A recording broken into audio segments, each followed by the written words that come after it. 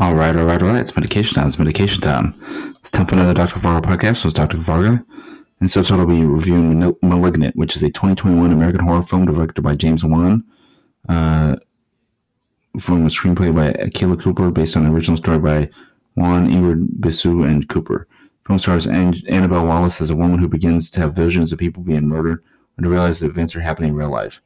It co-stars Maddie Hassan, George Young, Nicole, Brianna White, and Jacqueline McKenzie. It was released in the United States on September 20, 2021 by Warner Bros. Pictures under the New Line Cinema banner. It will stream on HBO Max for 1 month. Let me go on this one. If you haven't seen it, I'm going to go over the plot in about 5, 4, 3, 2, and 1. Okay, in 1993, Dr. Florence Weaver, with her colleagues Victor Fields and John Gregory, treated psychiatric patient Gabriel at a Simeon Research Hospital. Gabriel has special powers like controlling electricity and broadcasting his thoughts via speakers. One night, Gabriel turns violent and kills several staff members of the institution. 27 years later, Madison Lake, a pregnant woman living in Seattle, returns home to her husband, Derek Mitchell, after her pregnancy caused her to feel ill at work. In an argument, Derek smashes Madison's head against the wall, after which she locks herself in the bedroom and falls asleep. Madison later wakes up to find Derek's body after having dreamed of a man entering their house, violently killing him. The killer, who is still in the house, attacks Madison, rendering her unconscious. Next morning, Madison wakes up in the hospital and is informed by her sister Cindy that her unborn baby didn't survive the attack. After being interviewed by police detective Kikoa Shaw and his partner Regina Moss, Madison returns home. There, Madison reveals to Cindy that she was adopted at 8 years old. That same hour, the killer kidnaps a woman running a Seattle underground tour. Madison has another vision at the time the killer is murdering Dr. Weaver. During their investigation, Shaw and Moss discover a photo of Madison as a child in Weaver's house and learn that Weaver specialized in child reconstructive surgery. Madison and her sister approach the police after Madison has another vision, this time of the killer murdering Dr. Fields. The killer contacts Madison and reveals himself to be Gabriel, Madison's imaginary childhood friend. She and her sister visit their mother, Jeanne, to learn more.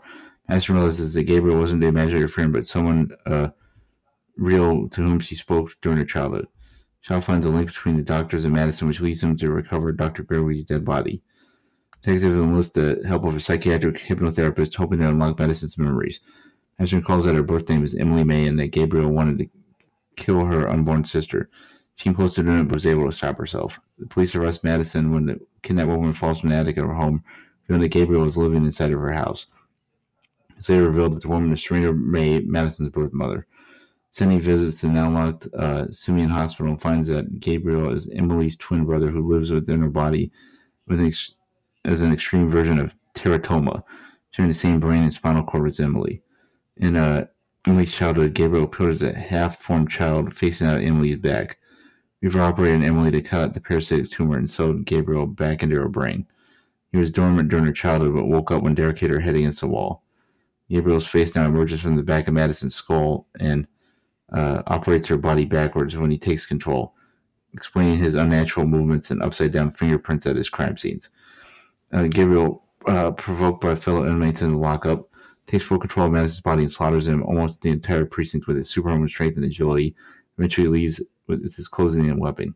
Sidney and Shaw intercept him at the hospital where Serena is admitted. Shaw is impaled by Gabriel, and Sidney is pinned to the wall by a thrown hospital bed. She informs Madison that Gabriel is the cause of her miscarriages because he was feeding out the fetuses. Angry at that revelation, Madison wakes up and takes back control of her body, transporting both of them back to the blank mindscape. Madison locks a disbelieving Gabriel behind bars, saying that she is now in control and that Gabriel's powers are now hers. As Madison leaves Gabriel to rot in the mindscape, he insists that he will return one day.